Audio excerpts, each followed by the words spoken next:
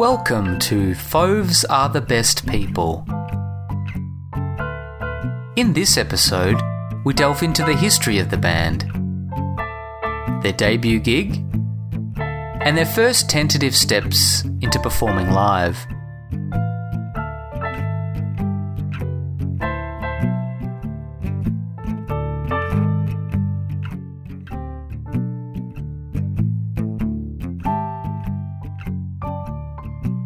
The story of the Foves begins on the Mornington Peninsula, an hour drive southeast of the Melbourne GPO. It concerns four young men, Andrew Ian Cox, Philip Daniel Leonard, Adam Douglas Newey, and Andrew Jack Dyer.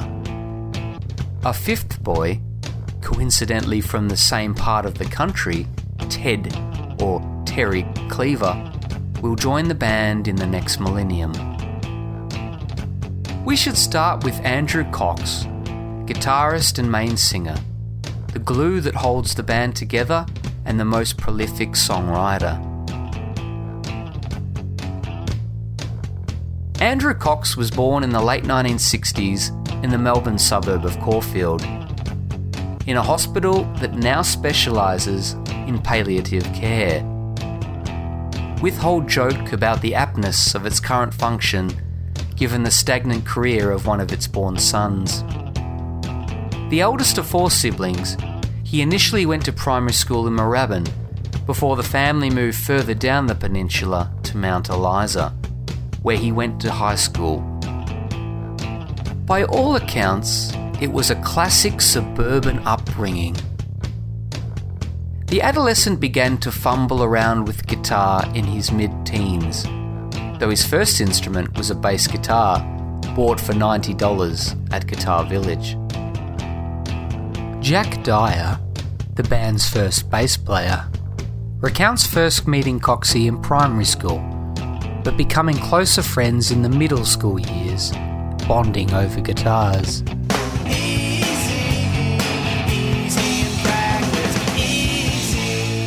Well, Cox and I, we go way back. I think the first time we probably met, and Coxie's got a brilliant memory for these sort of things, but would have been probably primary school days when he was at Durinia and I was at Mt Eliza, and but we had a mutual friend, and he was my backdoor neighbour. So we used to, we played a lot of, backyard cricket on my mate's tennis court there. So I think probably my first recollections and memories of Andy would have been then first. And then once we went through primary school and we went to high school, it was probably around, I don't think it was year 9, it was probably year 10, I think. I'm showing my age, so whatever that year level is now, I don't know.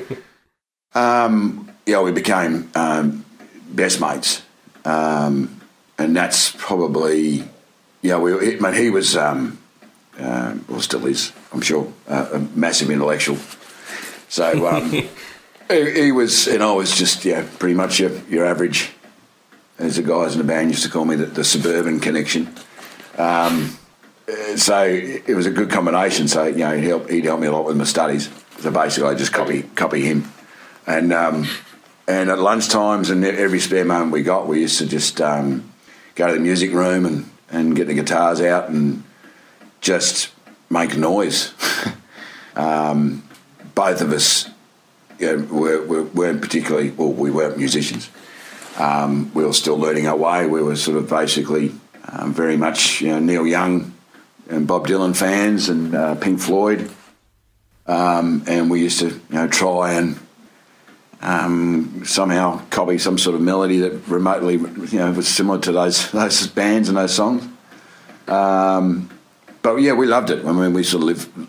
That was our favourite part of the day, was when we could just muck about with guitars. Ironically, the first instrument Jack owned was a guitar, and the first instrument Coxie owned was a bass. The model was an Anson, an Australian brand made in Japan.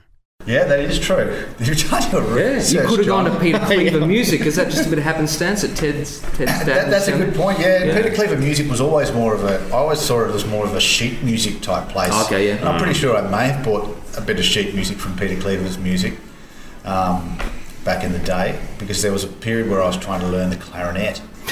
Would have helped with him. But no, I still have that bass guitar, and it was only wasn't that long ago because it's got an indecipherable logo on the headstock, and we actually worked out what the brand name was. Remember one day at practice at Doug's? Yeah, what was it? And I forgot it again, but it's an Australian brand. There was Googling, and there was like one entry on the whole internet for this, and now I've forgotten it, which is a bit unfortunate. But yeah, still got the bass. I still use it on all my demos, so it comes in very handy. The solo album we haven't heard of yet? I didn't use it on that because the intonation's completely out on the bass, so yeah. Coxie later remembers picking up his brother's discarded Spanish nylon guitar. Jack recalls Coxie in his early years of high school and tries to situate them both in the social milieu. You said Coxie was the great intellectual. How did that go down with his sport? Like, did he get bagged out a bit for that, for being a smarty and a sporty type? Oh no, because he was very athletic. He was a very good. Oh gee, again, I seem to recall that he was a very good cross country runner. Or he did athletics or something, sort of early days on. But then, played footy and played cricket from an early age, which I didn't play. I didn't start playing cricket. Well, it actually wasn't for Andy and Phil, for that matter, convincing me to come down. Once I turned 18, my mother no longer had any control over me because she only ever wanted me to play tennis. So for all these years I was playing tennis and I got quite good at it, but she wouldn't let me play footy or cricket because she was worried that I'd get my teeth knocked out, and she was worried about my teeth. Coxie and Jack would prove the first nucleus of the group. I was best mates with Jack before I even knew the other two guys. So, we went back a really long way, and my connection with Jack was, probably more profound than the other guys had with him, although they were super close with him as well. But, Jack and I were sort of different, but we also share a huge history. So a very sort of intimate bond in that way, that I had a probably more intimate connection with Jack, than the other two. But we're kind of different people, but different people who were, that doesn't preclude you from being, really close to someone. So we were mates all through high school, and Phil didn't come to Mt Eliza High till I think year 9. So that sort of predated, my other two friendships with Adam and Phil. As both Coxie and Jack approached the end of high school in the mid-1980s, Australian rules football and cricket continued to bind the two together. Jack, however, describes Coxie as being a little bit different to the others around him. I started playing cricket with him. He was just always this sort of slightly unco sort of athlete but he put the unco on, he was completely against being, any sort of, stereotypical jock of any way, shape or form. So he'd go the opposite, he'd dress, lankily and everything else. So, yeah. Well, Cox and I had sort of we'd always, right through high school, so we're going to start a band. And then he started writing a lot of lyrics.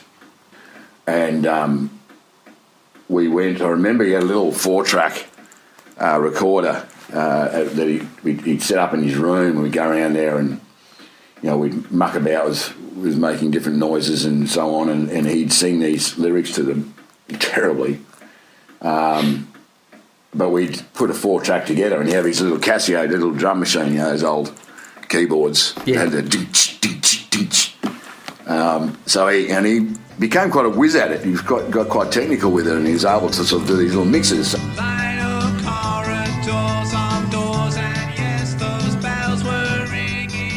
This slightly unco athlete was becoming a fast fan of classic 60s artists, Bob Dylan, Neil Young and Pink Floyd. The two fantasised about creating music together. Coxie's first forays into a group, ironically, were not with Jack, but with yet another friend called Andrew. Initially called Horizon, they changed their name to Tailor Made, Made spelt M-A-I-D. Coxie remembers being a junior member and how he came to a premature exit.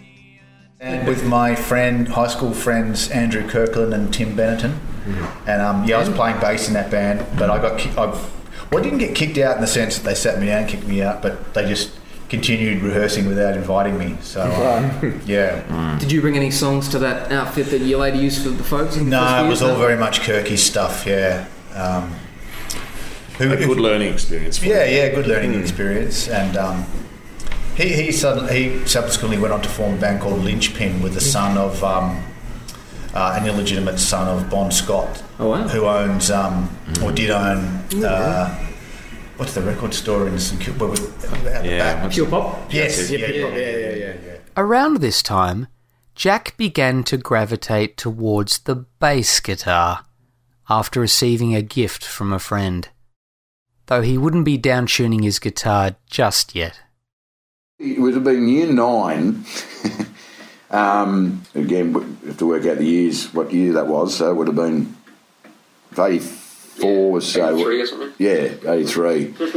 My a good mate was a musician named Robbie McVean, and to this day he's a brilliant musician, but he's a busker and he's a different person.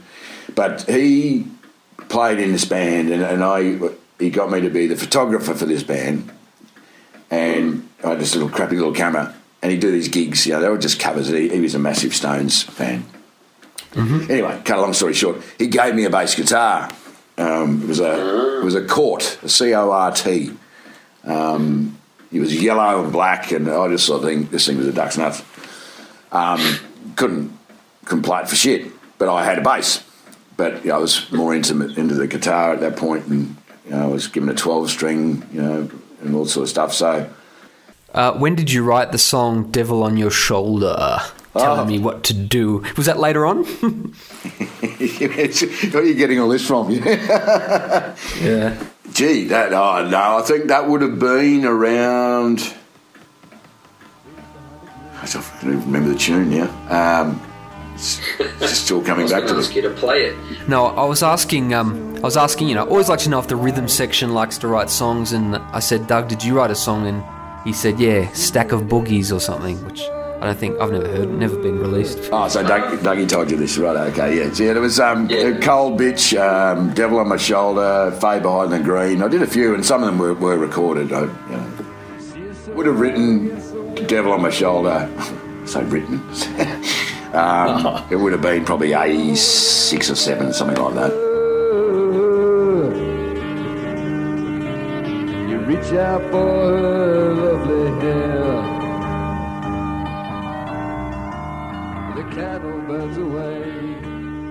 Secondary school, and adolescence more generally, can be a trying experience for anyone, regardless of the time period or geographic setting. Jack adamantly believes neither he nor Coxie were overtly popular. Doctor said that you and Andy were the only non-nerds in your year level. Take that as you will, but were you the two cool dudes? Were you two cool dudes? Oh, no. God, no. We certainly weren't. Well, I mean, put it this way. We were pretty much, after high school, we were both virgins. Andy, kept that going for a long longer than I did. But Yeah, we had crushes left, right and centre that we had on girls and whatnot, but we felt that we were nerds. We felt that we just weren't really cool at all. No, not at all. So that's it. I mean, Phil was a year below us, although I spent a year with him. I repeated HSC or year 12.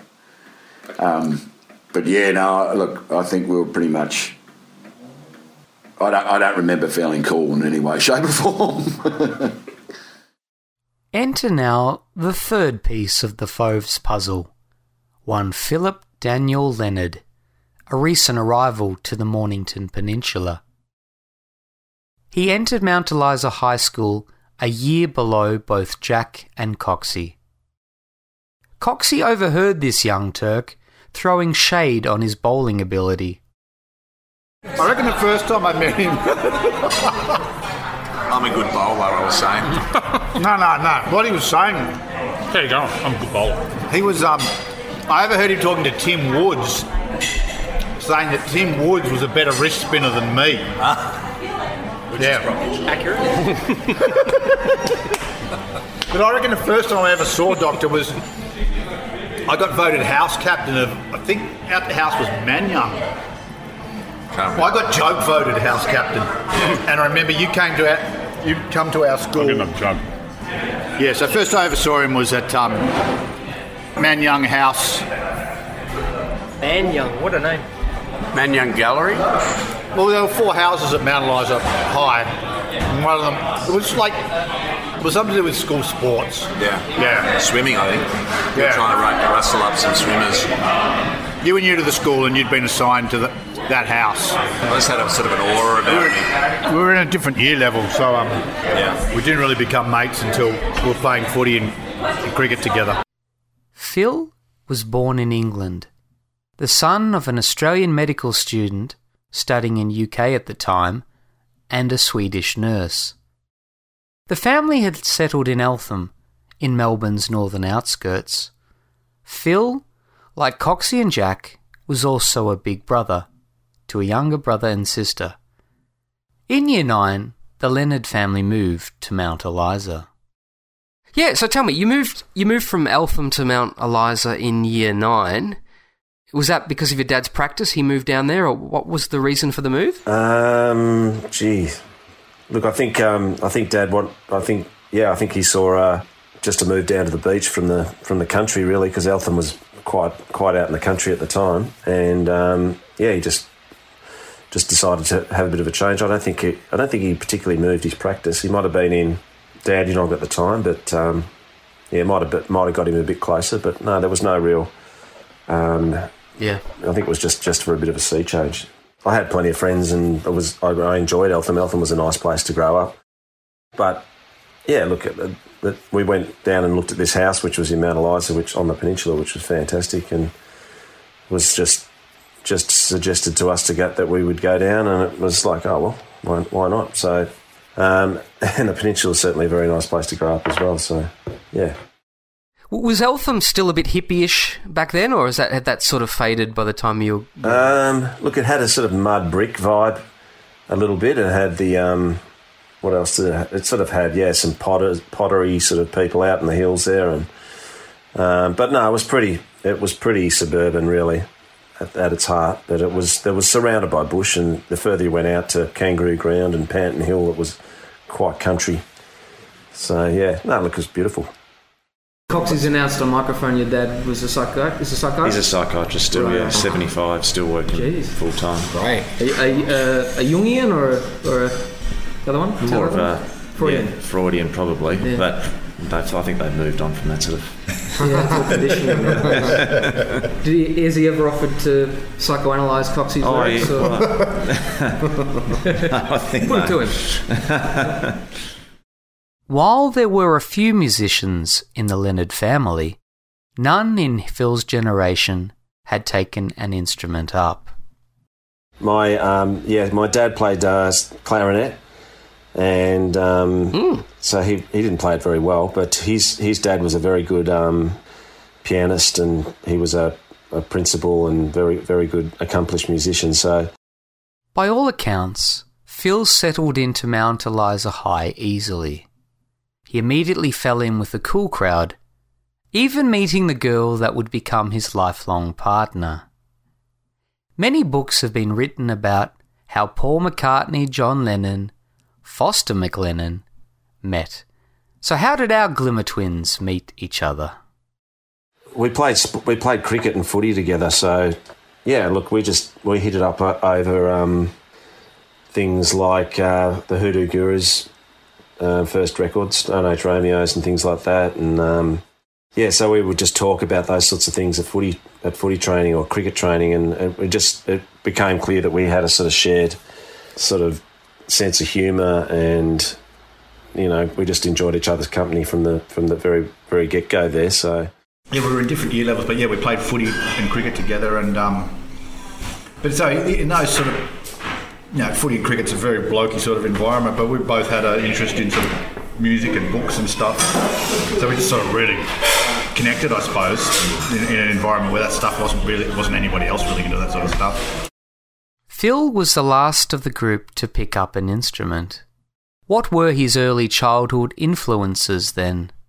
Because I was a sort of top 40 guy. Yeah. Like I was just into tape and the radio and 3XY in those days, and watching Countdown and getting all my stuff from that sort of stuff. But my first record that I remember buying was actually Billy Joel's Songs in the Attic. But the great thing about that was that I was listening, because you'd go into a record shop and you'd listen to it and then you'd go and buy it. So, but the guy I was also listening to Devo's Freedom of Choice. What was that record called? Was it called Freedom of Choice? That's a single, isn't it? That's a single on it, yeah. What's Being Cool? I can't remember what that record was called, but anyway, that record got slipped by mistake into the Billy Joel record. Okay. So I took the Devo home. Yep. Then I was able to put that on cassette, which was awesome, and then I took that back and said I've made a mistake, so I ended up with both records, which with Billy Joel and Devo kind of sums up where I'm sort of coming from, really. Pop songs with a sort of bit of a quirky bent. So. Yeah, just drops all over. Billy Joel, touching Devo. Enter now the final piece of the Foves puzzle. Drummer and percussionist Adam Newey, 1 year below Phil. Yeah, when did you first pick up the drums? 84, does that sound about right? 85? Geez, I'm putting a year on it. I reckon that's probably about right. Yeah, that's probably, what would I have been, probably about 14 or 15 I reckon I would have been. So yeah, about 83. Were you pushed in that direction, or you always wanted to learn drums, or? No, I just always like banging things. Like I used to bang pots and pans in the kitchen when I was a kid. I just loved it. And then I went to high school as a drum kit, and they let me take that home on weekends and bash that. And I saved up and went halves with folks in a Pearl Export. Ooh. And I played in my first band Paradox with a few other guys, which was a complete mishmash of stuff, because Louis Chiaro, the singer, was like this sort of Italian guy who liked sort of dancey sort of music. Yeah. Well, he was more... Actually, I played in his parents' Italian dance band, actually, and that was Volare sort of stuff. Oh, right. But yeah, and the other guys were total metalheads, so we'd be playing like Funky Town, the pseudo-echo version, and then Ride the Ancient Mariner by Iron Maiden. So it was an interesting hybrid. Yeah. Did you have any direct drum heroes? Yeah. You on the virtuosic side, or is it all just 2 and 4? No, I love... when I was learning, I loved Stuart Copeland. I've always loved the Police. Oh, wow. And I loved Rob Hurst too at the time, when he's much more of a straight-ahead sort of drummer. I liked a few metal drummers. I liked Nico McBrain from Iron Maiden. I used to listen to him a lot. They're probably the main ones. Those guys. Yeah. Anything on the jazz end of things? Jeff Tane Watts used to play with Wynton Marsalis. I used to like him. But no, not so much. I mean, I do listen to a lot of jazz, but not necessarily for the drumming. I mean, Art Blakey's obviously a fantastic drummer, but yeah, who else? What's his name? In Romantic Warrior, Return to Forever. Tony Williams. Tony Williams, yeah, I love that guy too. He's awesome. A bit of Steve Gadd. Ted's really pushed me into Steve Gadd direction, which is a good direction to go. Okay, how long did Paradox sort of last? A year or two? Or? About two years, I think, in high school, and We did a gig with I'm Talking and No Nonsense down at Frankston Footy Oval. Yep. And that was probably the high watermark. We came runner-up in the Victorian High School Battle of the Bands, where we got like a sort of Ibanez Steve Vai sort of copy guitar, which we traded in at Guitar Village, and I think I got a China type cymbal. It was very, very 80s. Probably what we and the other guys got a couple of pedals each or something. And then I think by the time I was in HSC, didn't really play anymore with them. Meanwhile, Jack was repeating HSC, or Year 12. This brought him into the same year level as Phil. Phil remembers Jack and he in that final year together. The last year, Jack stayed down a year. Do you remember being friendly-ish with him in the last year of school? Oh, yeah, no, we were good friends with Jack. Did he play? Oh, no, he was just always about, and he did come down into my year level, so yeah, I got to know him really well, and he was good friends with Andy, and I became good friends with Andy in probably year 11 or year 12, probably year 12, yeah. After completing year 12 again, Jack sought a trade and commenced a carpentry and joiner apprenticeship at the end of 1985. A year at Melbourne Uni doing engineering. Mechanical? And, Mechanical? Like just broad... the first year was just introduction to engineering, but I hated that. So the next year, the doctor was a year below me at school. So when he'd finished HSC, that's when we decided to go around Australia for a year. The 1986 trip around Australia forms a foundational myth of the band. More on this seminal trip later. But first, a proto-schoolies in Malakuta. Do you remember going down to Malakuta? Oh, God, yeah. Many. We went there many times and many happy memories there. A lot of fun. All sorts of shenanigans.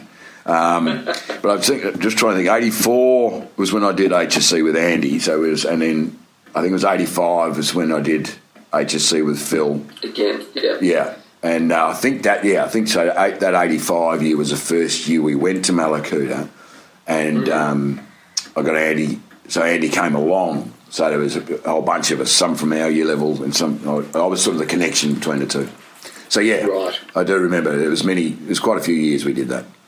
After Phil did his HSC, him and some of his mates and me, and Jack too, went down to Malakuta for a couple of weeks. Yeah, basically, I think our friendship really sort of leapt forward on that Malakuta trip. And so the idea of a trip was hatched. But Coxie still had to endure his first year at uni, studying engineering. So when you went on that 86 road tour, I mean, you did know Andrew pretty well by that time. It wasn't like a baptism of fire in your friendship with Coxie. Yeah, we just sort of clicked to the point where we actually decided to go around Australia together. So obviously we knew each other reasonably well, I would think, but we certainly got to know each other very well going around Australia. Jack could not join Coxie and Phil because he was still completing his apprenticeship. The three still came together to play cricket, as Coxie recalls. So Jack came to footy and cricket really late, so he was pretty unco.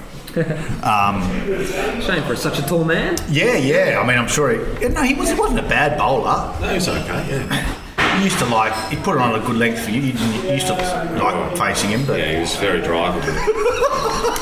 That's how you probably...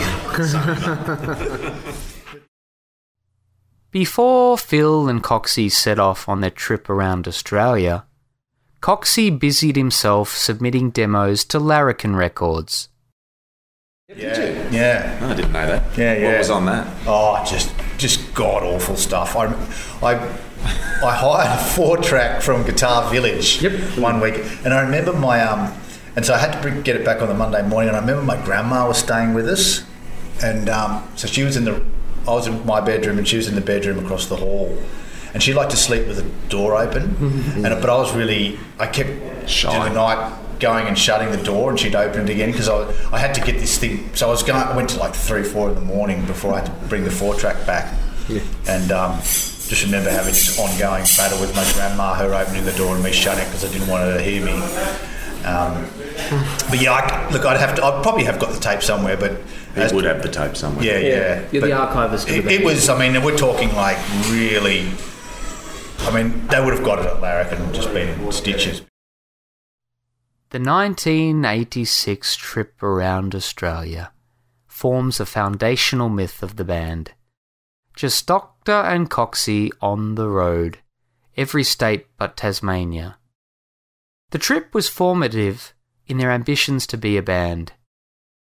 1986 was a different era, as Doctor recalls how they financed the trip and why he wanted to go in the first place. He'd already spent a year at doing engineering, and he absolutely hated that, so he was completely depressed. And I think I'd suggested that we go on.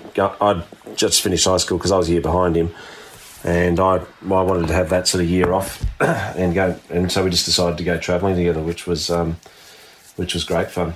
Dropped out of engineering at that point, hadn't you? Or you Well, I deferred, but I knew I was never going back.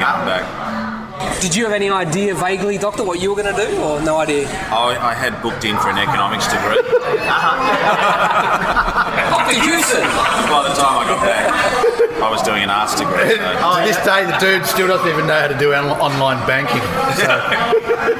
Can you imagine me doing an economics degree? It just does not make sense.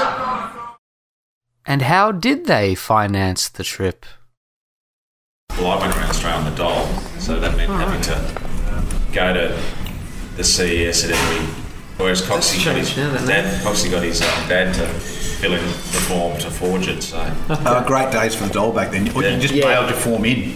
And did not have to go to the office or anything. Yeah. It was brilliant. And compared to these days, like you'd actually be able to afford to live off it. Yeah. Well, I remember it was $92 a week. Yeah. So it was... Okay.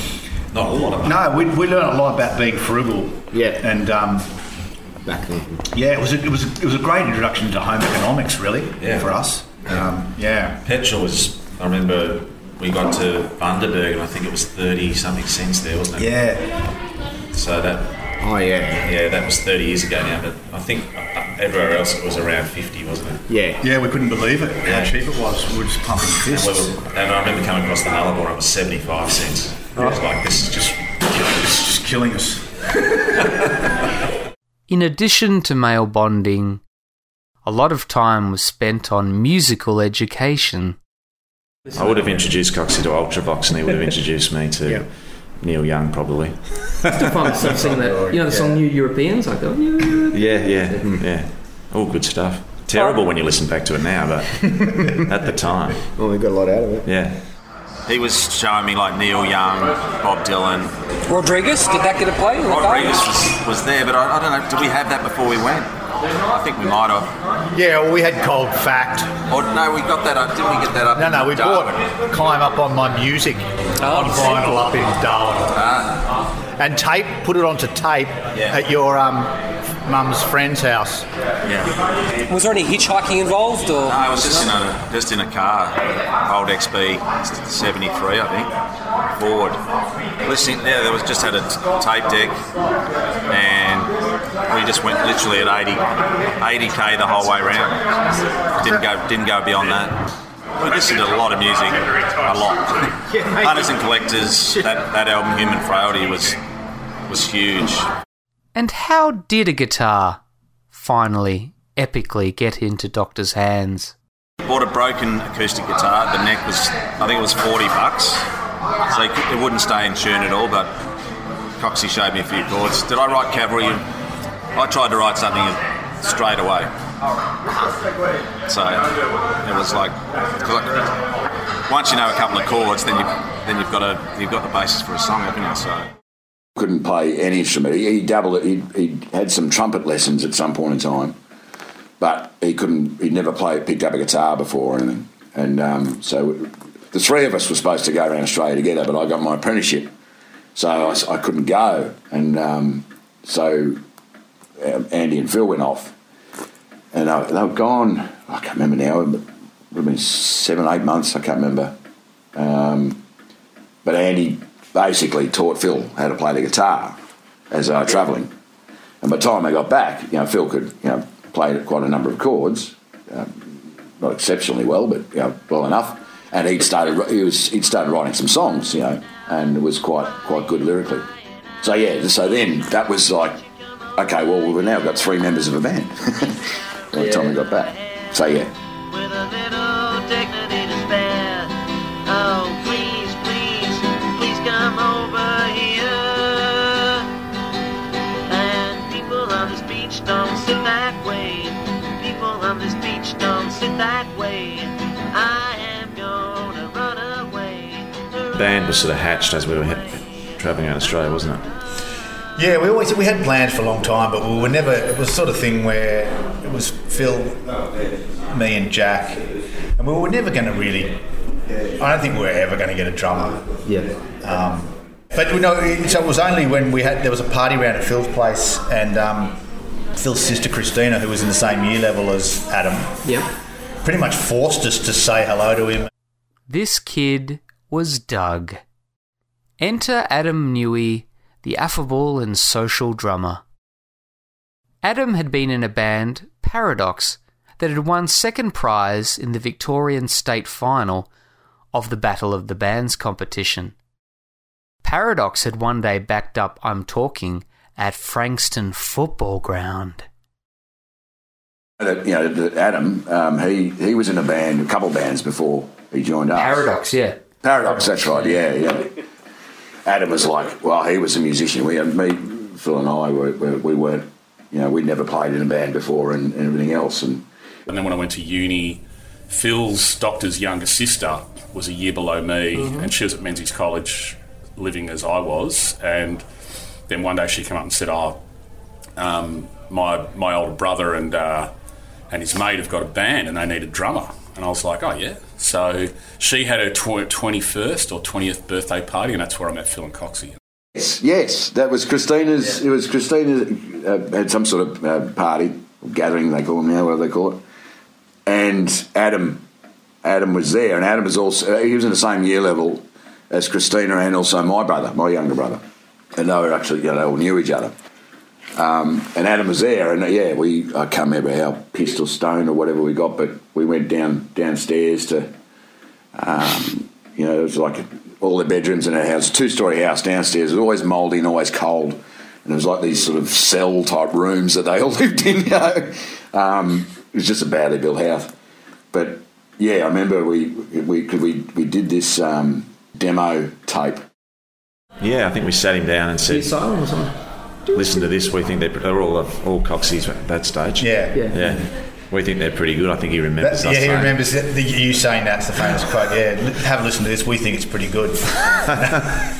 Now, Doug would have just been out of high school, wouldn't he? Was that the year after he finished, if he was 2 years below? Yeah, it would have been. Yeah. He probably would have been in his first year at uni. Yep. Actually, so he wasn't in Christina's year level, was he? He just knew Christina at uni, Maybe. Anyway, yeah. But Anders' year level, perhaps. My other brother. Yeah. Oh, how one fan wants to be a fly on that wall in 1988. Here's how Doug remembers it going down. The party was going on out in the garage or the car park, and these guys were just tucked away in Phil's bedroom. We ushered you into the bedroom, didn't we? Ushered me into the bedroom. So come in, the interview process is going to take place in here. The tape went into the tape deck. I could not have done that. This came on now. Flood. And I think the asylum. The asylum. Yeah. Anyway, we think it's pretty good. The rest is history. And what was Jack's estimation of the young drummer? Recollection, and I could see now, he had such long hair, and he had this like hand-knitted tea cosy beanie, like a Bob Marley type beanie thing on. He was a massive stoner. And I remember him being really liking it. So yeah, I didn't get any sort of non-committal vibe or anything like that. I can't remember anything like that. What sort of party was it? Well, I didn't drink at all. We just drank beer. Was it a memorable 80s party apart from that? Or was it were you listening to In Excess ironically? I can't remember what was... No, it would have been in earnest, if anything, but it was a real just young, teenagey sort of very tame affair, basically, so... Right. Yeah. Had you met Coxie before? Or No, the funny thing is they were the older brothers of... Their younger brothers were in my year level, and I was mates with them. Okay. So I'd actually jammed with Matthew Cox years earlier, Coxie's younger brother, who borrowed Coxie's Marshall practice amp. And I think it was 5 o'clock where he was like, I've got to go home. My brother's going to kill me if I don't get his amp back or whatever, basically, on time. And I think he knew how to play Message in a Bottle on the guitar, so we basically jammed Message in a Bottle for about 3 to 4 hours. Yeah. Drove everyone in my house completely insane. And Anders, Phil's younger brother, I was good mates with him too. And, so it's sort of... And Michael Dyer, Jack's younger brother, was in my year level as well. Wasn't so much mates with him. This is at Mt Eliza High? Yeah, Mt Eliza High, yeah. So it was a funny thing that I ended up becoming really good mates with the older brothers of my actual mates by playing in the band. So, yeah. So were you actually pre-warned that they were going to present you with a demo at this party, or you just knew they were going to be there? No, they had the demo, and I remember Phil's exact words. He said, yeah, well, this is our demo, and anyway, we think it's pretty good. And handed it over to me and said, there you go. So what was on it again, if you can remember? I think there was... Oh, The Asylum, maybe? The Asylum was definitely on it. Famine would have been on it, I reckon, maybe. And... Cavalry Fort? I don't think Cavalry Fort was on it, because I think we did that... I'm trying to remember what... Maybe High How was on it. Okay. Anyway, there was a few songs on it. And were you sold straight away, or did you take it home to I thought it was good because the Paradox was so daggy. It was kind of refreshingly sort of indie, and I liked it. I thought it was good. I thought Coxie's voice was really interesting. I mean, he sings completely differently now because he knows how to sing, but he was so nasally back then. And I thought it was interesting, And Phil played trumpet then still too, so that was interesting as well. Bit of a hunters and collectors / painters and dockers vibe. Painters and Dockers, one of Ted's favourite bands. So you knew of Doctor and Coxie, but what was your impression of Doctor? Was he as cool? Did he have this magnetic personality? Did he have any sort of reputation at school? Well, naturally, all your mates' older brothers have an air of mystique and superiority about them, So there's always that.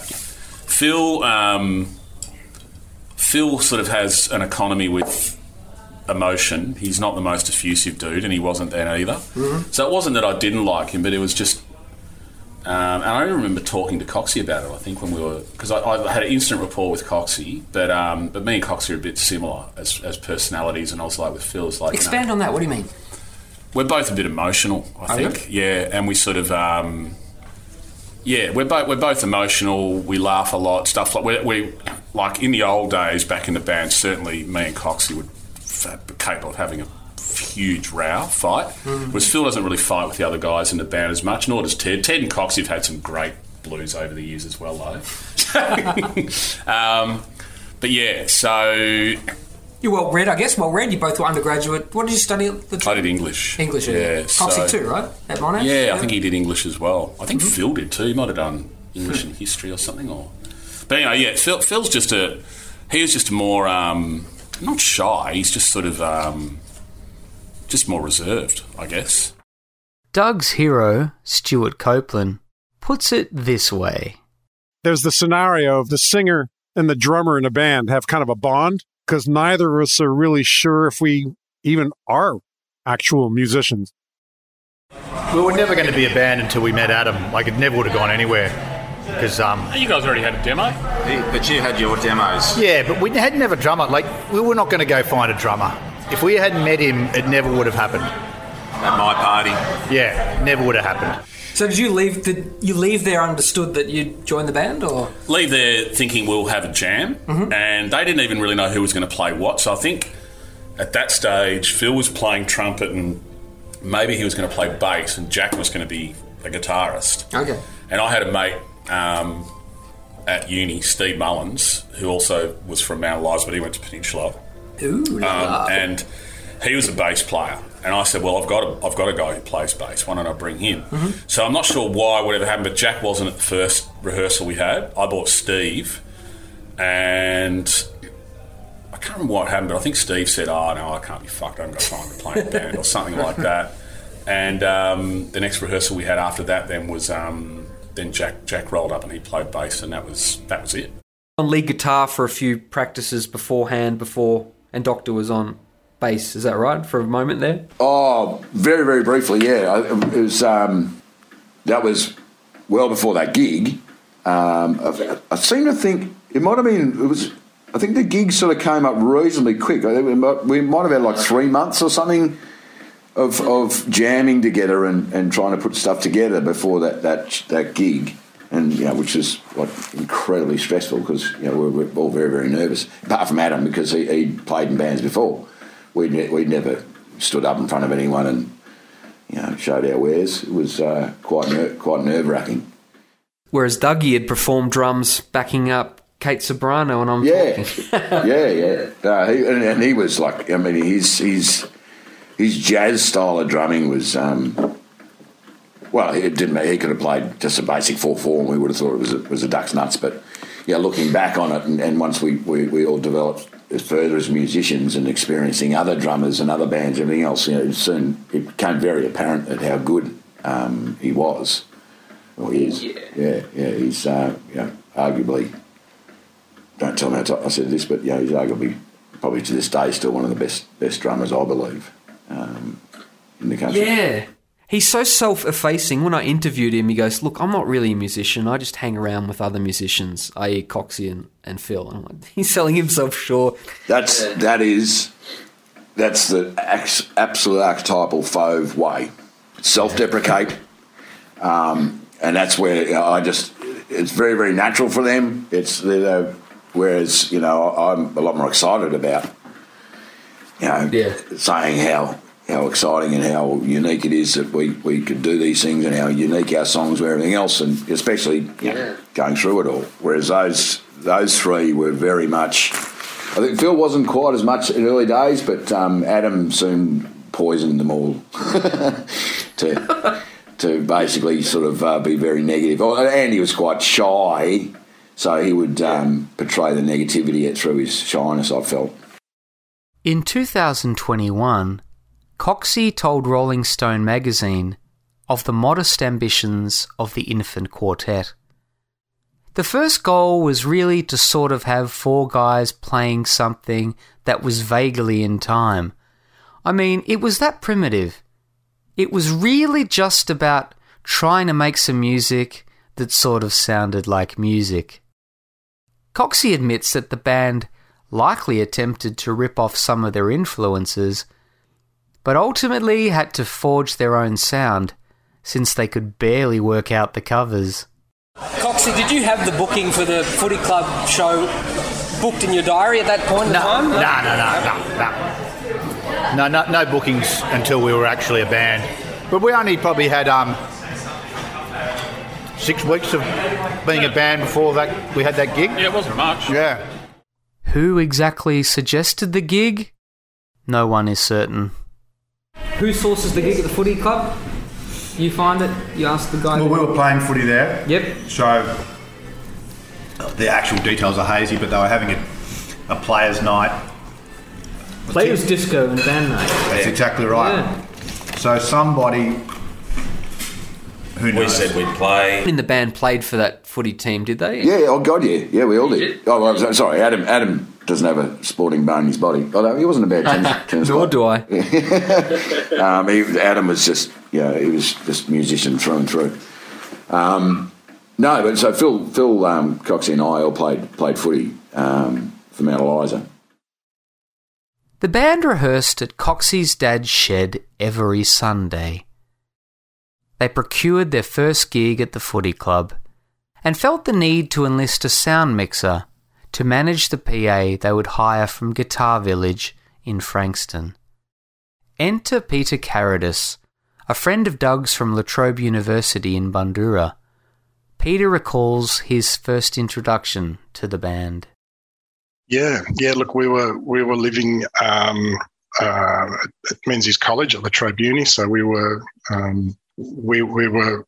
living in residence there. So we both came from suppose, a fair way from Bundoora. So, my family was in North Ringwood, and Adam was from the peninsula. So we were living, in residence there. So yeah, that's how we knew each other. We were living on the same floor. So we were just, friends from college. Was he a partying dude? Was he a pretty cool dude in your estimation? Yeah, look, we were all first year students there, so I think we all came with the impression that we got from probably watching the young ones and from Animal House that uni was going to be this big party time. So yeah, so he was certainly the in there for the partying experience for sure. Now, the urban myth is that you had one of those massive 80s style computers in your room. Is there any truth to that? One of the ones that looks like reel to reel? There is. There is. So look, one of my mates at the time, we were both doing computer science, and look, and that was a bit of a struggle actually, because like I was doing a double science engineering degree, and a lot of my friends, Adam included, were sort of doing arts degrees. So I had like double the contact hours of those guys. So, but no, look, one of my mates, he knew of this place that got old computers for scrap, and if you turned up there on certain days, these things would come for scrap, and they were still perfectly working, and you'd buy them for next to nothing. And so I had this kind of old school computer in my room. It was, the idea was, you refurbish them and sell them on. It was hugely impractical, and so I had this big kind of computer, and also the big stereo as well. So it was quite ridiculous, but the urban myth is true. Yeah, he had no experience in sound whatsoever, but because he was in computers, we figured he'd be able to do sound. So he was learning on the job just as much as we were in terms of being a band. He had very little idea, to be honest. Is the first time you saw all the boys on the gig at Mt Eliza Football Club? No rehearsals. So that was the first time. And again, because it was, we were living in Bundoora, and then, I didn't have a car. I was 17 at the time, so I didn't even have my license. So, the first time I met them was on the day of the gig. So yeah, so I think, I think Adam had said, there's this gig coming on, and we don't have a clue. We need someone to come and work out how the sound system works. So come along, and it'll be a good party. So it was very much come along for a good time. It'll be we need someone to plug the wires in for us. Yeah, the theory was that if you're into technology, you were also into audio engineering. The footy gig took place on 23 July 1988. The same day that General Ne Win, effective ruler of Burma since 1962, resigned after massive pro-democracy protests. Top 5 songs in the US chart included In Excess's New Sensation and Cheap Trick by The Flame, later to be referenced in a Fauve song. Top 5 songs in the UK included Nothing's Gonna Change My Love for You and Salt and Pepper's Push It. Closer to home, singles like Better Be Home Soon, the Age of Reason album, and singles by Daryl Braithwaite, As the Day Goes By and One Summer, would soon be released. Die Hard would enter cinemas in America. Roger Rabbit was soon to come out. I was 5 years old at the time and was excited to see this new show on the ABC called Degrassi Junior High. For the entrance price of $5, footy club members could get to see Coxie's band at a players' disco and band night, showing even at the inception of the band that people were not taking them seriously enough to give a name.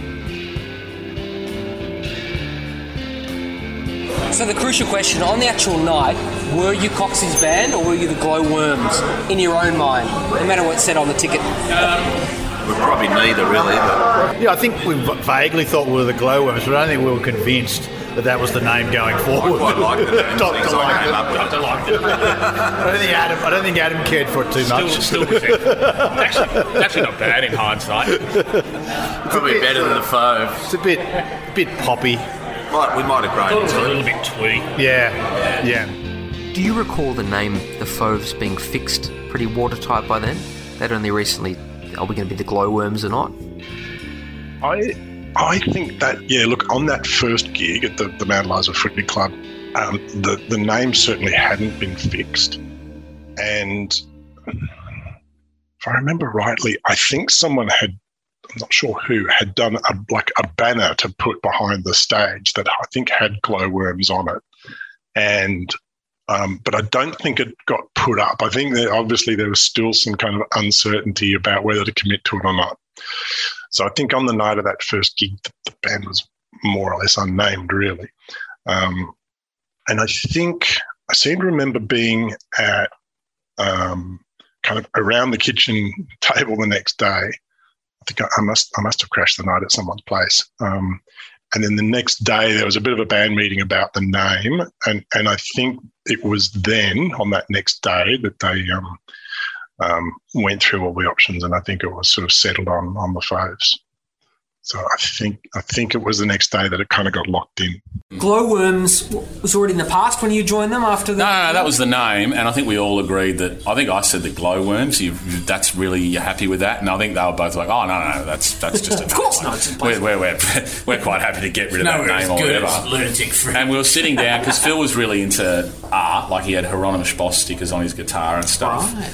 And we're sitting there at my place in Mt Eliza with, I still live with my parents, and I think my mum had some art books out. Phil was looking at them, and it was like Foves, and it was like translated as Wild Beasts, and that was that. Then we thought that's a cool name. Let's do that, which was a terrible idea in hindsight because no one knows how to say it. We call it Faves, spell it, pronounce it. But anyway, that's how. I would have assumed that was Coxie's sort of literate coming up. No, I remember we were all sitting there. The whole band were all sitting there, and we come over, and the guys were there, and then we just someone said that, and that was that. So it might have been actually Coxie that chose it, but And Polydor never wanted you to change, or that was no, I don't think so. I think they was happy to go. You don't get changing band's name. It's a little like a boat. Yeah, goodwill. Be bad luck, unless you're called the Glowworms or the Endeavour.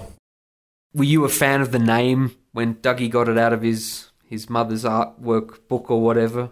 Yeah, look, we were a very democratic band, so it was basically we all had to agree on something. There was no wasn't a voting scenario. It was just basically we all agreed, or so if one person didn't like something, then it wouldn't fly. So hence there'd be lots of arguments. One person, three would think, that's a really, really cool name, and not one person would go, yeah, nah. Do you remember any other contenders for names, or is that too long ago? Did you have any suggestions? I don't know. I didn't come up with it. I can't remember what suggestions I would have had. I'm sure we all had. I think we all went away and had to come up with a list of 5 or 6 or something, and we come back and then go through them all. Yeah. I can't remember. I know we had the Glowworms because we weren't called the Foves until certainly after the footy gig. Yeah. At the footy gig, you're still Coxie's disco band or something like that. Or Coxie's band, and then a mutual mate of ours, Brad Montford, sort of self-designated himself as our manager. And I can't remember whether it was Coxie's band was on the tickets. I remember that. Yes. And I can't remember if that night we called ourselves the Glowworms. Someone came up with the Glowworms, whether it was Phil, I don't know. It was just this name. We were all just like, I mean, you got to remember back then we were just like, what the hell are we doing? What sort of sound are we, and who are we? And we just had no idea.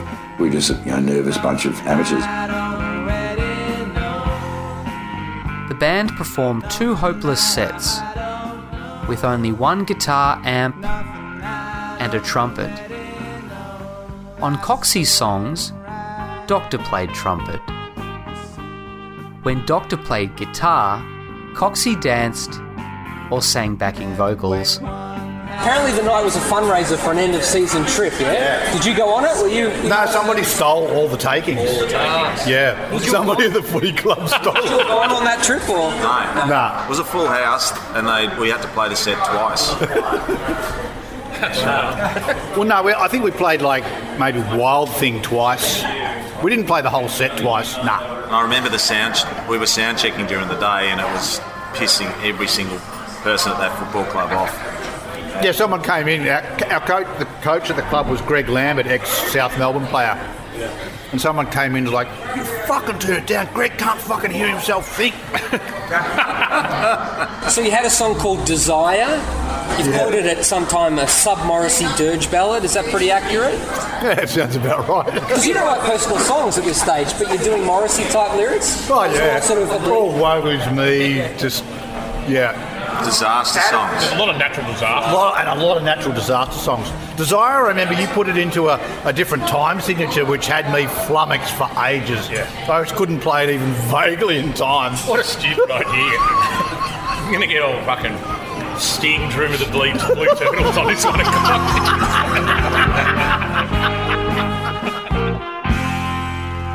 We did a sound check during the day, which annoyed the hell out of the whole football club because obviously the loud noise was going out and they just kept telling us to shut up. And So ex-South Melbourne player Greg Lambert, who was coaching Mt Eliza, he was sending an emissary in constantly to tell us to shut up. The guy who was looking after the money lost the money. I think it was $900. Wow. Yeah, so it was a full house. We would have raised good money for the footy club, but he either lost it or stole it, one of the two. Peter Caradis recalls a great atmosphere and even joining the band on stage for a song. I think I actually got up on stage with them and sang some of that on the first show, I think. And then, I had Smith. And I think they did a Hunters and Collectors song. I think they did Dog by Hunters and Collectors. Because I think Jack did some vocals on some of these as well. So Hunters and Collectors, so Smith, Hunters and Collectors. I think they did a Dylan song. I think it's called Buick 6. How does Doug recall the first gig? No, it was just a really fun night. It was a really great way to kick off a band because it really, it's amazing actually because it was our first ever gig. No one knew any of the songs. We probably played Wild Thing and a couple of other... Yeah, is that the cover or...? Cover of Wild Thing, the only cover the Troll song. Yeah. No, we did Gone Daddy Gone by the Violent Femmes as well. Did a version of that, and we only had one guitar. That's right. So I think when we did Gone Daddy Gone, Phil just danced on stage. Basically, there's video if you can imagine that. You would see the Gone Daddy Gone dance. Yeah. Oh wow. And we used to do Big Mouth Strikes Again by the Smiths as well. We certainly played that at the Punters Club once, I reckon. But no, it fucking went off, which was really bizarre. It was huge, and then it was sort of funny. We had this great first gig, and then it was real back to reality, like playing somewhere like here at 3 p.m. with not a single person in a pub. Part of the attraction was the fact that me, Coxie and Phil were in our new band playing, and everyone knew us because we all played together. In fact, I think we even played that day from memory, or maybe not. I can't remember now. But yeah, how did the gig go from your memory? In Fove's Law, it went down pretty well, and everyone was cheering and so forth. But was there any accuracy in those reminiscences? Yeah, absolutely. Look, I think because everyone, it was one of those environments where I suppose everyone knew each other. So there was, it was a very kind of positive environment. Everyone knew each other, and so it was very much very much a party vibe. So it was, it certainly was pretty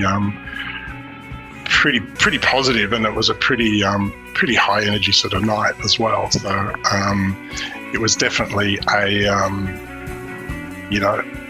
didn't feel like the first gig. It sort of kind of went off really well, and it definitely had that good sort of good party vibe to it for sure. We will hear in future episodes from Melbourne music journalist Jeff Jenkins as he encountered the band as they started to play around Collingwood and Fitzroy. Jeff here recalls the name of the band being somewhat of a liability. I just love this quote. That very first gig, which you'll be aware of, July 23, 1988, at the Mt Eliza Footy Club, and Coxie wrote extensively about that first gig. But just that one line, there was no rider, we were underpaid, and no one got laid. It was a microcosm of an entire career. That's one of my favourite quotes in rock and roll, and this sums up the Foves. And a little-known bit of trivia, John, is that Ross Wilson's very first band, Australian legend Ross Wilson, he had a band when he was still at high school. Ross Hannaford on guitar, he was still at high school. They were called the Foves. They decided that it's too obscure. And they renamed the band the Pink Finks, and they had a hit in Melbourne with their cover of Louie Louie. And then you got to love about the Foves too that even Coxie has said a name so ludicrously and frustratingly mispronounced and misunderstood ever since. So I love that about that. They even stuffed up their own name and they were stuck with it. And I remember way back in the mid-90s, so I'd been a Foes fan for a number of years, but then obviously Polydor, and they became a bit of a priority at Polydor. They were trying to break them. And a record company rep at Polydor, not the great Dave Peacock, he was a big fan from the start, but another record company rep said to me, you've got to come and see this band, the Foves. And I just thought, oh my God, not even their record company knows their name. Have you ever thought about doing your 40th anniversary there? At the footy club? Yeah. I mean, in some ways that would be quite amusing, but no. The footy club hasn't changed in 40 years, so it'd be exactly It'd be the the same. same fucking dudes there. Yeah. Is it the same dudes still there, you reckon? Would there be... I mean, you have someone like Rugged who's still freaking the joint, I'm assuming. Oh, yeah. They'd look like the same dudes. Yeah. Yeah, I don't think we need to go back there. Was there an understanding after the gig that you'd done okay? Did you go to subsequent rehearsals to sort of fiddle around, or you taken on board as a sound guy straight away? Yeah, look, pretty much, I suppose. The setup of that night was pretty. Yeah, it was only a small room, so it was pretty much sort of a vocal PA, and it was pretty straightforward, but it went well. And then I think I remember the next gigs after that were, I'm not sure the exact sequence, but the Pelican Bar at the 21st Century Nightclub in Frankston. Mm-hmm. So that was again sort of on the peninsula, but that was kind of the first sort of the first sort of proper gig in some ways that it was at a venue rather than that kind of at a function at the footy club. Did you catch the train down, or did someone swing up to bring you and Doug down? Or because I understand Doug didn't have a car in those days, or did he? I think he did. He had a Volkswagen Beetle, and it was always a bit of an irony at the time because the drummer had a car that couldn't really fit his drum kit. And I hear that's now a bit of a kind of a drummer meme, that they almost deliberately ride motorbikes or have cars that actually can't fit all their gear. So I think he had this Volkswagen Beetle at the time. So I think we might have gone down together, I think, or even just caught the train. I think it was pretty, and then just sort of crashed the night somewhere. 1 month after the footy club gig, the band recorded their first demo tape as a group, replacing Coxie's earlier 4-track effort. They tried to pass the tape onto radio. What sort of songs are you playing then? Just anything from the first definitely those. So the stuff on the first EP we would have been playing, plus a couple of others like Famine. I've never heard of that. Is it just Electricity Overhead, which Phil played sax on. I think it's the only song he's ever played sax on. Well? No. All he did was blare these notes. So we did some demos at the guy who was the guitarist in Paradox, my first band. He had a little studio in Mt Eliza. So we did some demos there. And Danny Fat, yeah. Danny Malcolm, I think was his real name. But was that in a Photoshop or something? No, this was his dad was like a millionaire real estate developer. Oh. There's this huge mansion in What's off Old Mornington Road? Off Old Mornington Road. Yeah. And they had some huge guest bungalow, and his dad was loaded, so he just bought him like a fucking desk and mics and all this sort of shit. It wasn't a bad sounding demo considering how young and naive everyone was, but yeah, I remember recording Steroid Brothers there. Yeah, there you go. No, they came out really well, yeah. Some of those songs made it on to 22 Reasons, probably. Some of them. Yeah, I'd need to look at the track listing of it to remind me. Well, one song made it on. Only one song really had a life beyond that, and that was High How, which obviously made it onto our first EP. So we demoed that. None of the other songs ever got released on anything. The Rapids, where did that get recorded there? That's got second demo written all over it. Yeah, that was in the second Getting demo. a lot more complex in our arrangements by the second demo. I think all it was like swoosh cymbals. Resonant buzz. Buzzes down the valley. Down the valley. Excruciating lyrics.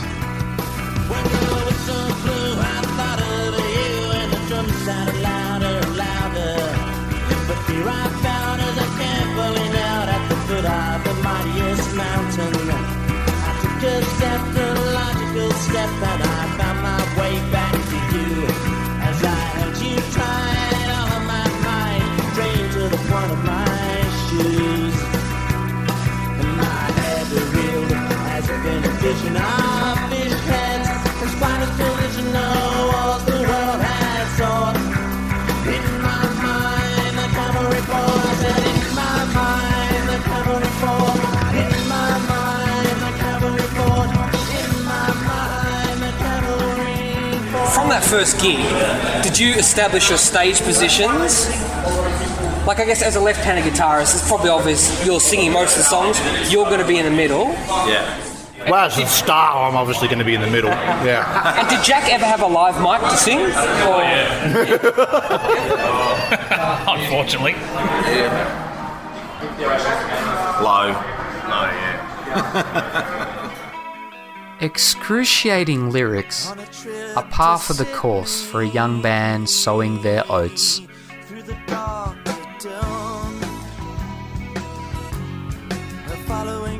Early in 1989, the band played at the Union Hotel on Chapel Street. The gig was recorded. Reportedly offers a fascinating insight into their formative years. On the first week, the band performed in suits with slicked hair and shiny shoes. The next week, they turned up in shorts and runners. Coxie saying, "We were cynical and jaded well before our time." There's a videotape of a couple of nights we did at the Union Hotel, probably only 3 or 4 gigs later. That's the Gone Daddy Gone. Dagger Man. Stuff, yeah. So there was just a fixed camera at the front of the stage, and we did 2 Saturday nights in a row there. And the first night we were all in suits. Yeah. And then second night we were obviously over that. And you only had one guitar. You had to swap between them, and so the other person would just dance. Yeah, or do BVs. Yeah, we only had the one guitar, yeah. Well, no, we must have only had one amp, because I had my CMAR. Oh, no JC 120 at that point. No, just the one amp, yeah. The CMAR. Just the one amp. Remember, I left it at the that place that's no longer there in Richmond. Oh yeah, the bridge. Oh, the joint that's sort of near where you turn off onto the Monash. Oh, yeah, the workman. What's it called? The waterside. The Riverside. The Riverside. Yeah. That was our first ever show in the city. Yeah. Now, was the that just an Riverside. old man's pub? Was that like just a... Yeah, it was just no one was there. Pub. I mean, it was Tuesday night. There was just nobody there. How would we have got that gig? How would we have got that gig? Yeah, good point. I mean, I don't know if it was part of our walk around with the demo thing, but it was... We walked around with fucking demos, and that was... who were we supporting? Yeah, we were supporting, weren't we? Yeah. Oh, we were definitely supporting. Yeah. Pretty sure, but I think our next gig after the footy show was the bloody side in. I think it was a Riverside Tavern. Oh, yes. Yeah, I got it in Cremorne, yeah? Yeah, it's now parking. yes, it's burnt down. Yeah. It burnt down a while back, but not when we played. Although might as well have. But from memory, I think that was our first gig after the footy show. The Big Smoke. Yes. But, you know, it was two. Basically, the only punter was Coxie's brother Sean. And, we... Was it? Yeah. Was it an old man's pub? From memory, it was sort of like a bit of a bikies pub. You know, bikies old man. It was quite a good venue from memory.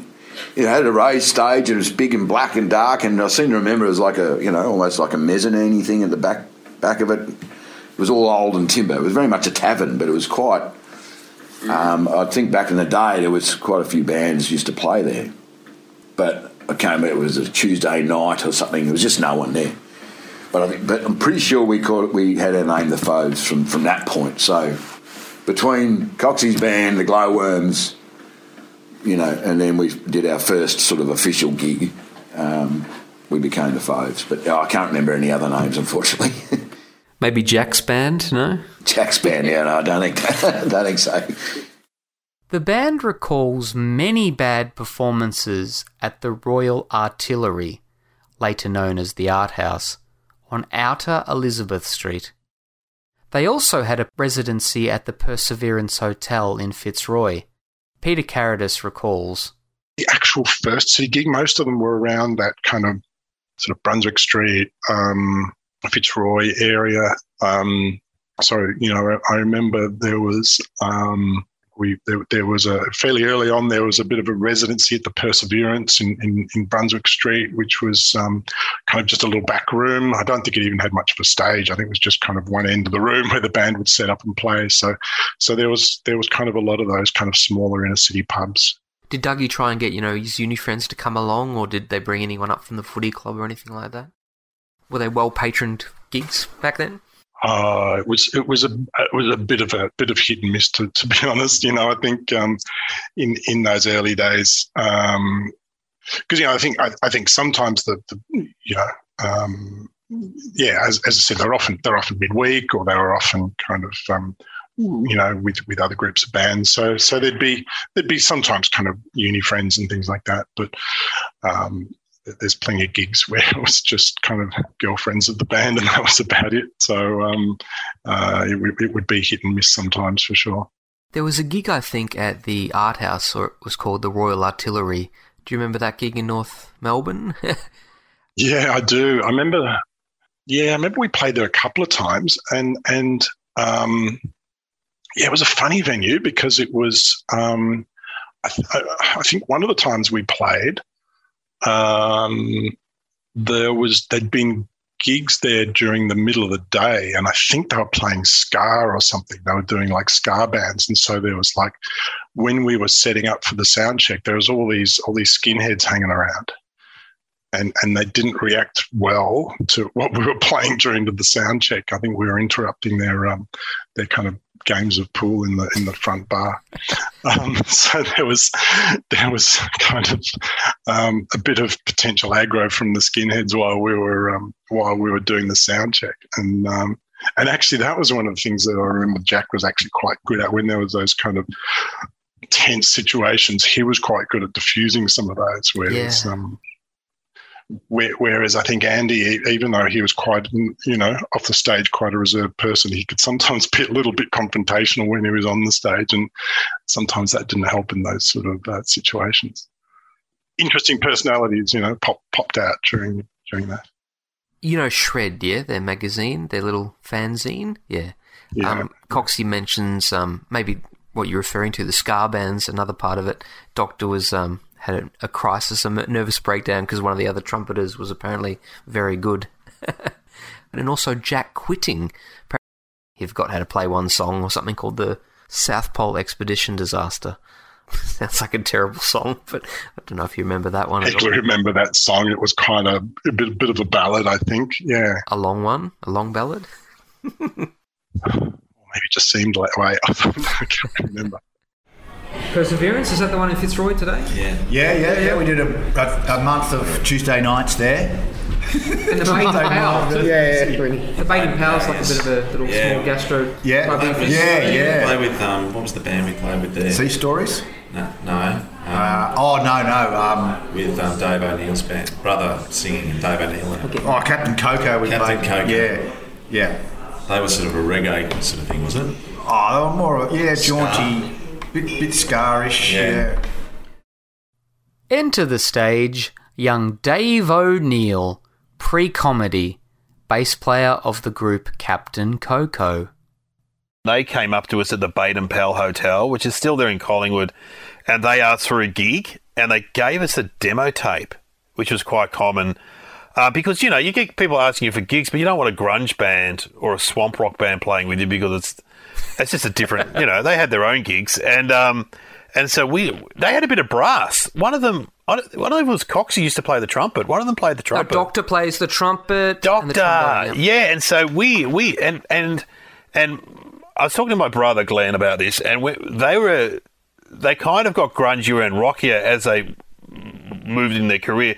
But initially they were kind of a bit art pop, like art rock pop, Talking Heads kind of vibe. And so we really liked them. And because they went to a high school, we gave them their first gig at Thrash, supporting us. And then, and so Thrash was this, it was then called the Bridge Club on Bridge Road. It must have been a former shop that was gutted and turned into a small nightclub, but an alternative nightclub. So you go on a Saturday night and the guy would play a Cure song and all the goths would get up and dance. And then they play a Smith song and all the shoegazer indie types would get up and dance, So it wasn't like there was a whole lot of those sort of alternative nightclubs. And they would occasionally have bands on, and so we played and we got the Foes to support us. And then from that point on, they supported us quite a bit because I found the book of our accounts, which I sent a photo to you of the Captain Coco accounts. And, we got paid like $300, and we'd always give the Foes $50 to support us. But I suppose back in those days, $50, that's enough petrol to get you to the gig. And, a pack of cigarettes was like $2 or less. Oh, and I just remember the Foes being really friendly, and I remember Coxie he was a good front man because he was quite unusual, and he was quite funny, and he'd make comments and talk to the crowd and stuff, and so we liked them immediately, and we got on well with them. I remember the bass player was in the Navy, Jack. He was in the Navy for a bit. Was he? He's definitely done Sydney to Hobart boat races a few times. Yeah. So I remember him telling me he was in the Navy. I was like, wow. Interviewed Dave O'Neill, and he swears that you mentioned once that you were thinking about joining the Navy. Is that bullshit? Is that him misremembering? No, what he's probably confusing with is that at that same time, so probably 87, I think, I started doing a lot of yacht racing, like ocean yacht racing, and I started doing Sydney Hobarts. So I'd do all it was called the International Offshore Racing Series. So I'd started my apprenticeship. I'd started this offshore racing pseudo career. So that's probably where he's got that from. I was never going to join the Navy, that's for sure. And that's one of the reasons why we love the Foes, because the first question, when you're 17 and 18, the first question you ask is, what school did you go to? Yeah. It still hasn't changed in Melbourne. It hasn't changed in Melbourne. No, it's tragic. And we love the Foes because they went to Mt Eliza High, whereas a lot of the bands down there went to Peninsula Grammar or whatever. But these boys were government school, so we immediately helped them because of that. Tragic. Coxie remains the band's chief archivist, retaining countless posters and handbills, giving a fascinating glimpse into the band's first few years on the live circuit. You never did any gigs at the Eagle Bar, did you? We did actually. Yeah, no, we did. And we also played, I think we supported someone in the fucking big hall there at the Student Union as well. I know the Angels played there once, but that's probably... Yeah, I saw Hunters and Collectors there. I've seen the Hunters and Collectors played with the Saints, actually, when I saw them, I think. And we played down in the Moat. That's right, we played a market. They had those market day gigs down in the Moat Theatre. No video? Hopefully not. And we played there, that's right, we played there with the Mad Turks from Istanbul. And later to become the Ice Cream Hands. Ice Cream Hands, yeah. Oh, wow. So... Barker's Eggs, that's right. And yesterday's the vegetables. Builder's Arms. Today's vegetables, Barker's Eggs, and us at the Builder's Arms at 3 o'clock on a Sunday. The earliest post. Was this the second gig? Where's that? Where's that venue? The Builder's Arms in Gertrude Street, Collingwood, Fitzroy, which is now a trendy gastropub run by Andrew McConnell. Oh, yeah. But in those days, the guy that ran it was this junkie guy, Dougal, who lived across the road, and there's still these terraces with these sort of little underground sections. Mm-hmm. And we sort of went over there to get our $50 or whatever it was, or we had to get a key to the PA or something, I can't remember. And it was a total junkie den, basically. And we went and played this gig in front of fucking no one, because we had to get off by 6 because the topless barmaids and the strippers were on after us. But he also booked the Punters Club though. All right. And then he turned around after that gig there and he said, "Do you want to support Chris Wilson at the Punters?" Wow. So that was sort of the really... Because what we'd done is we just didn't know what the fuck we were doing. So we're going around with, like, demo tapes to, like, EMI and shit. Like, you know, like, that's going to fucking work. And, you know, going around dropping demo tapes at pubs and all this sort of stuff, the stuff you thought you were supposed to do. Yeah. And playing to fucking no one here and there. And then that gig at the Punters Club was sort of like the first gig we played where we sort of fit the bill, so to speak. It was it was sort of the right size room. There was people there. It was probably that little transition to, you know. And after we played there with Chris Wilson, and we got a few other support gigs here and there, and that sort of kicked things along a bit, rather than just being complete unknown fucking losers going around with a fucking demo tape cassette. Yeah, we did the Chris Wilson support, and that was sort of, we were sort of, I mean, I wouldn't say we were off, but we've sort of started to learn the ropes of where we're going to go.